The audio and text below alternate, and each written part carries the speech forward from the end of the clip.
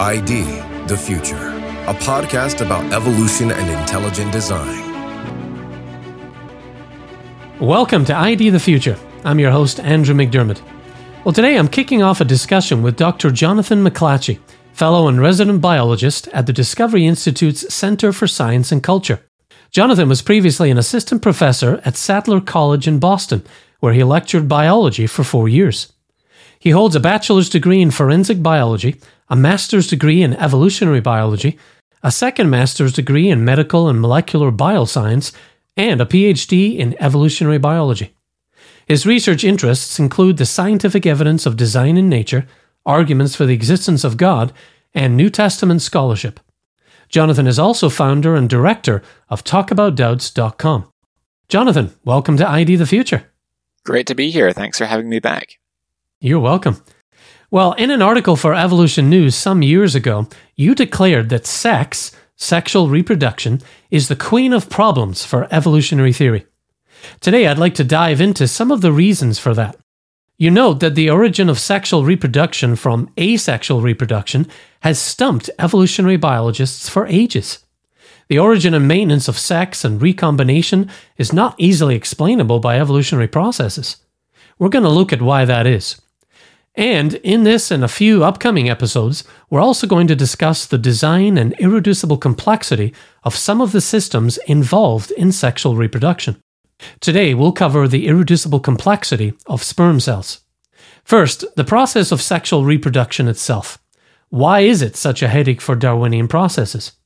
Well, Jonathan, let's start with the first reason you give, that it's a waste of resources in producing males. Popular science writer Carl Zimmer has written that sex is not only unnecessary, but it ought to be a recipe for evolutionary disaster. Can you explain what he's talking about there? Absolutely. So there are a number of reasons why the origin of sex is a conundrum for evolutionary theory. For one thing, there is, as you mentioned, the waste of resources in producing males. So remember that only the female can get pregnant and give birth to offspring. And so, and that's, of course, roughly 50% of the population.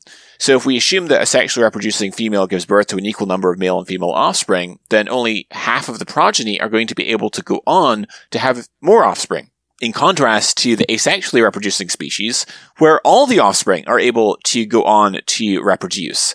And so it's to be expected that the asexual individual is going to be able to proliferate on average at twice or double the rate of the sexually reproducing species. And so one would expect, given this disadvantage, that the sexually reproducing species would be very quickly outcompeted by the asexually reproducing species. And also we have to keep in mind that in contrast to the asexual species, the females of the sexually reproducing species perpetuate only half of their successful genotype, right? Because they're only passing on one of each of the pairs of homologous chromosomes to their offspring. And so to transition from a state of asexuality to sexual reproduction is, in effect, to gamble with half of one's successful genotype. But given that the whole point of natural selection is the preservation of those organisms which pass on their successful genes, this seems to strike at the heart of the evolutionary rationale. So this is, I think, a formidable challenge to account for the origins of sexual reproduction. And yes, there are some benefits that could be acquired through transitioning from asexual to sexual reproduction. We'll talk about some of these later, but these are only realized in the long term, whereas natural selection is blind to long-term advantages and can only preserve what is advantageous in the here and now. And it seems that in view of those very profound short-term disadvantages, the sexually reproducing species would, in the short run, be outcompeted by the asexually reproducing species. And so it seems that it's difficult to envision sexual reproduction getting off the ground in terms of an evolutionary account. Right. Yeah, it certainly reduces the selective advantage there. Well, another problem lies in the type of cell division that's involved in sexual reproduction. Tell us about the differences between meiosis and mitosis. So mitosis is the mechanism by which somatic cells in our body divide. Now, somatic cells, of course, is derived from the Greek word soma, which means body, and these refer to cells that are not sex cells, right? So most cells in our body divide by mitosis, which eukaryotic cell division is made up of interphase, which makes up the majority of the eukaryotic cell cycle, and then the culmination of the eukaryotic cell cycle is what we call M phase, or mitosis, and which is made up of a number of different stages: prophase, prometaphase, metaphase, anaphase, and telophase. And at metaphase, the chromosomes are aligned along the equatorial plane of the cell, along the equator, the midpoint of the cell, and the sister chromatids are tethered together by a protein called cohesin.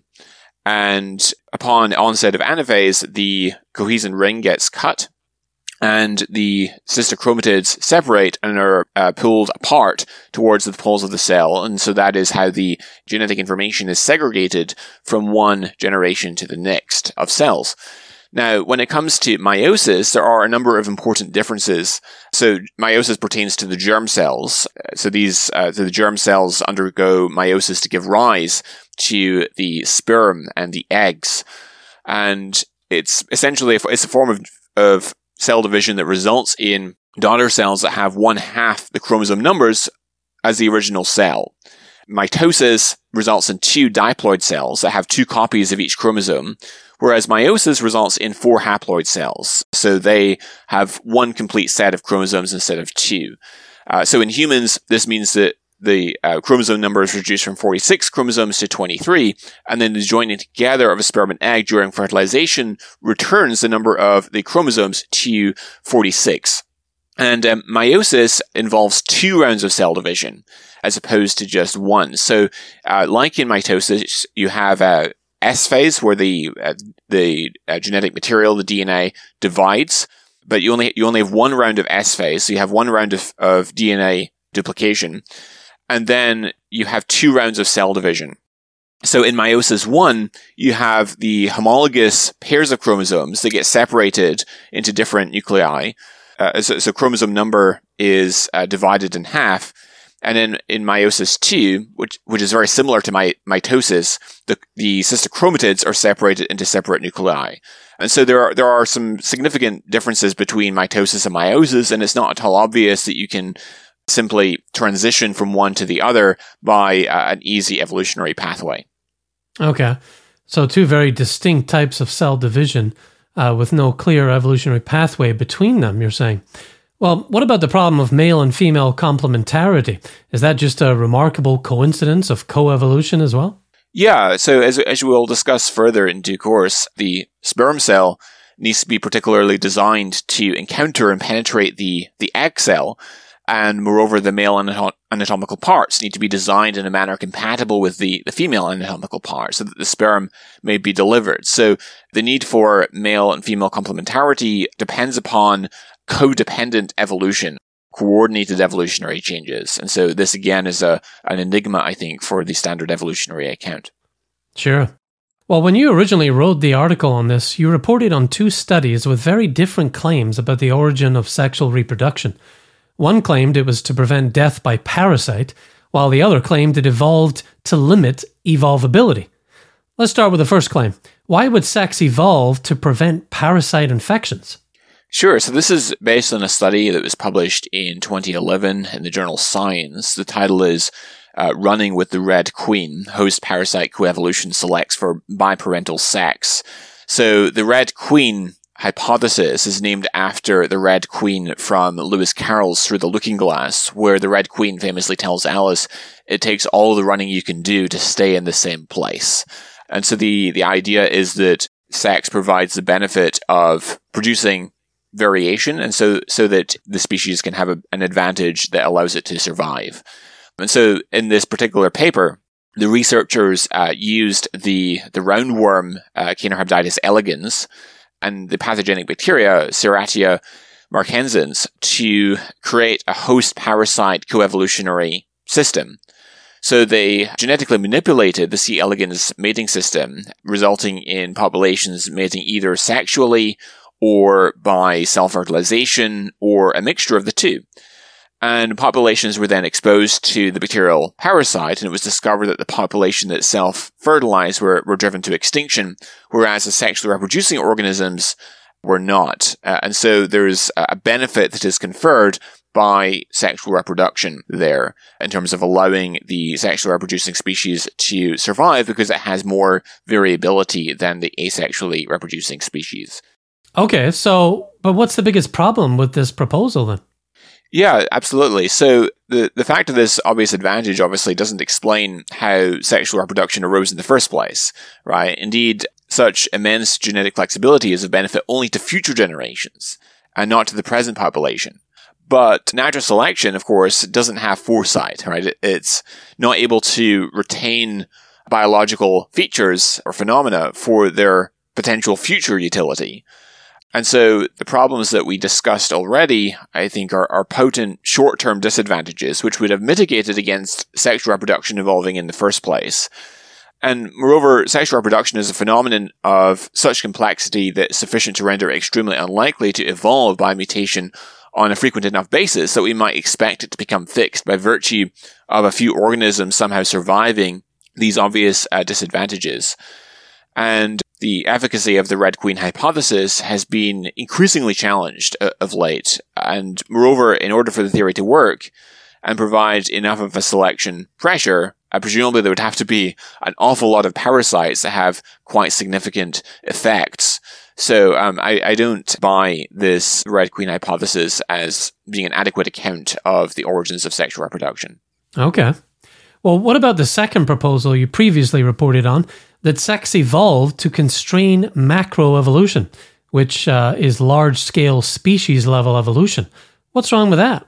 Yeah, so this is from a paper by Heng and Gorelick and Heng, and it was published in the journal Evolution in 2011, and they reviewed evidence that sex actually acts as a constraint on genetic variation in order to promote the survival of a species' identity, so preventing species A from morphing into species B.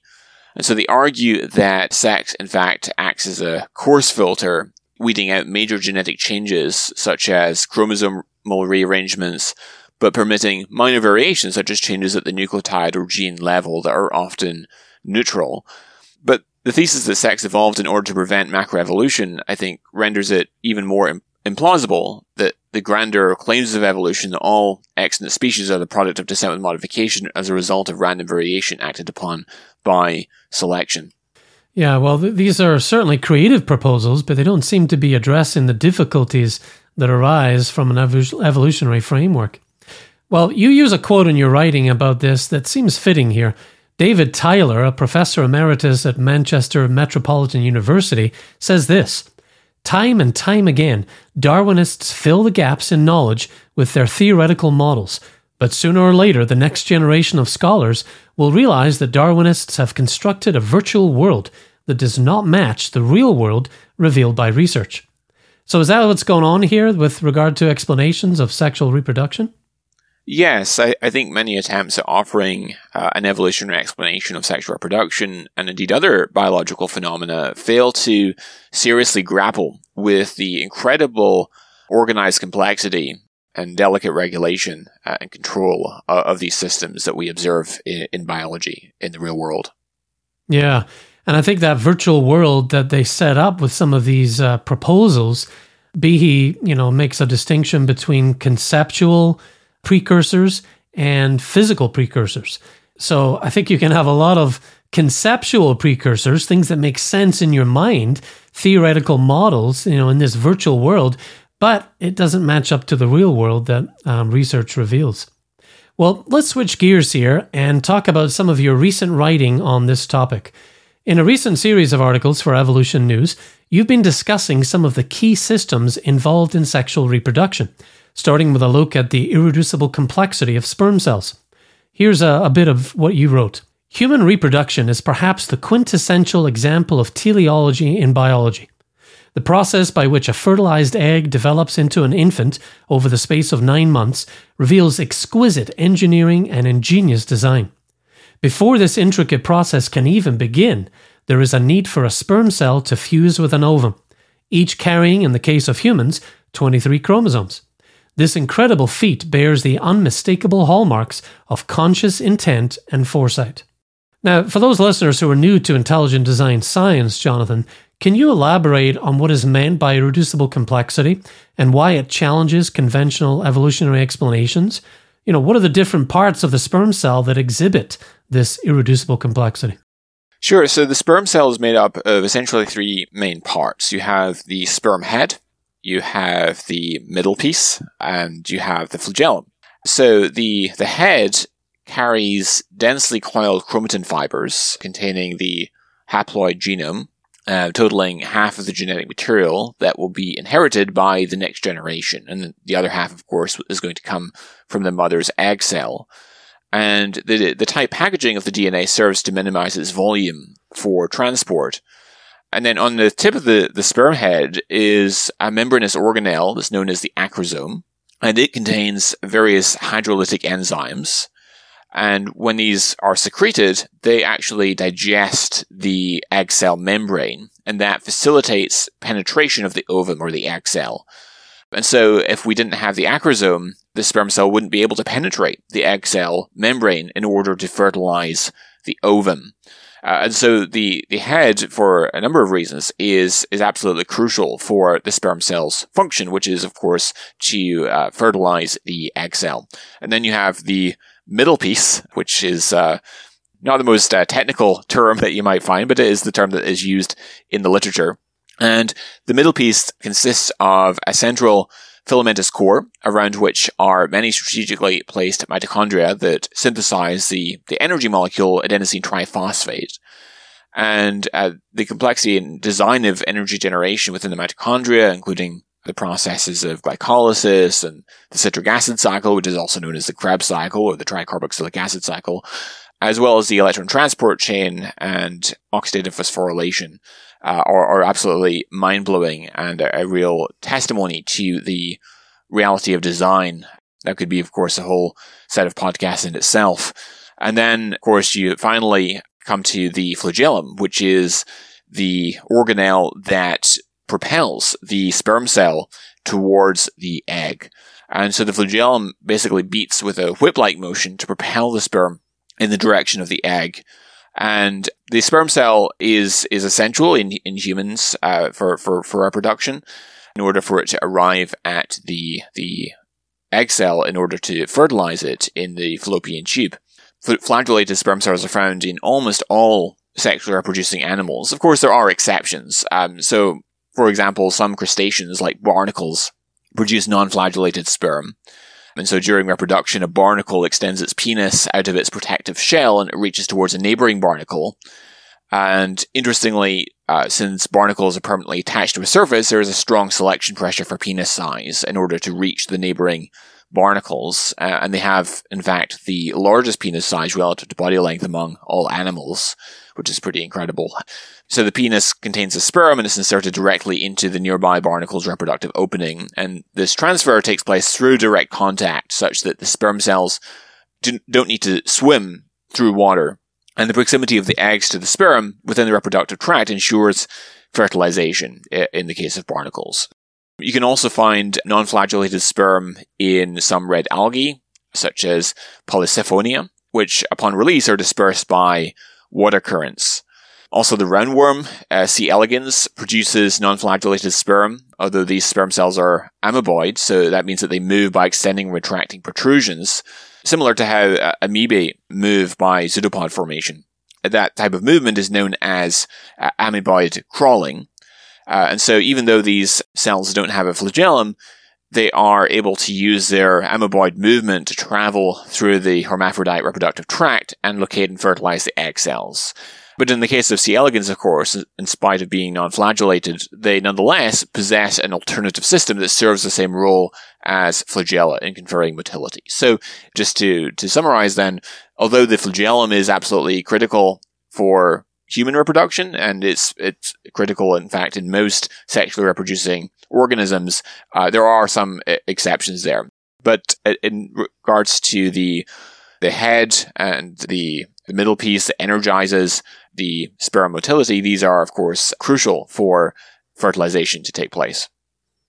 Yeah, some very interesting and fascinating components there. Well, what about the design and complexity of sperm cells do you think challenges evolution and provides evidence of intelligent design? Yeah, as we've seen, there are three main parts to the sperm cell. You have the head, the middle piece, and the flagellum. We saw that the head has the acrosome, which releases enzymes that are needed to digest the egg cell membrane in order for the sperm cell to penetrate the egg cell in order for fertilization to occur. And in fact, there was a review paper published in Frontiers in Cell and Developmental Biology, which says, and I quote, "Any structural or functional acrosomal abnormality could impair sperm fusion and ultimately result in infertility. Moreover, studies have shown that intracytoplasmic insemination with sperm containing acrosomal abnormalities did not lead to successful fertilization, even in the absence of fertilization barriers, because the oocyte was unable to be efficiently activated. Thus, the acrosome is indispensable for fertilization."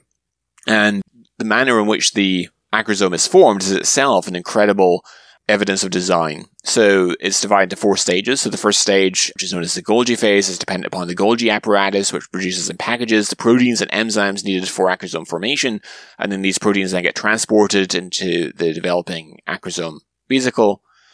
So in regards to the middle piece of the sperm cell, so the ATP that's generated by the mitochondria obviously is needed to energize the power strokes of the flagellum during its journey through the female cervix and uterus and uterine tubes. And as such, the middle piece of the sperm cell is absolutely critical to its function of swimming through the female uterus and fallopian tube in order to fertilize her egg. And so without the middle piece and its mitochondria, the sperm cells are completely immobile. And now, what about the flagellum? Well, the flagellum is incredibly exquisitely designed. So unlike a bacterial flagellum, which rotates like a motor, a sperm flagellum beats with a whip-like motion to produce motility. So how does the flagellum work? So in 2018, Jianfeng Lin and Daniela Nicastro elucidated the mechanism of flagellar motility. Their data indicated that bending was generated by the asymmetric distribution of dynein activity on opposite sides of the flagellum. So dyneins are ATP-powered molecular motors that walk along microtubules towards their minus end.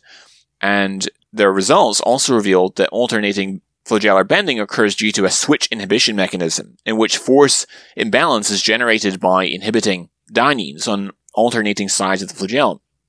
So in other words, regulatory signals lead to the inhibition of dynein motors on one side of the flagellum, and meanwhile, on the other side, the dyneins walk along the microtubules, and the flagellum bends in one direction due to molecular linkers that resist this sliding, and then the flagellum bending alternates by repeatedly switching the side of dynein inhibition. So, could the eukaryotic flagellum be arrived at by a blind evolutionary process? Well, it seems unlikely. To add one dynein protein at a time would not lead to a series of intermediate stages, all of which confer a selective advantage. Moreover, the sperm flagellum is of little utility until the emergence of the alternating regulatory signals that inhibit the dynein motors on one side of the flagellum and then the other in a coordinated fashion. And sperm that have flagella are also significantly costlier to produce in terms of energy and time, and this fitness cost has to be offset by a strong advantage, which is only realized after the flagellum is fully operational. And so a proposed intermediate stage is likely to be eliminated by purifying selection rather than preserved. So these are a number of, I think, significant challenges to evolution, and I think that they might make much better sense on a design framework. Yeah. So we have strong evidence here that these components are irreducibly complex. We're going to unpack irreducible complexity a bit more in our next episode together, but I think you've teased that out a little bit for our listeners today. Well, as I said, I think this is a good place to pause the discussion, but in another couple of episodes, we'll continue discussing the design and irreducible complexity of key components of sexual reproduction. Jonathan, thank you for your time today. Thank you so much. It's been a pleasure. We'll include links to Jonathan's articles on this topic in the show notes for this episode. You can find show notes for every episode we do and search through our extensive archive of episodes at idthefuture.com. That's idthefuture.com. Until next time, I'm Andrew McDermott for ID the Future. Thanks for listening. Visit us at idthefuture.com and intelligentdesign.org. This program is copyright Discovery Institute and recorded by its Center for Science and Culture.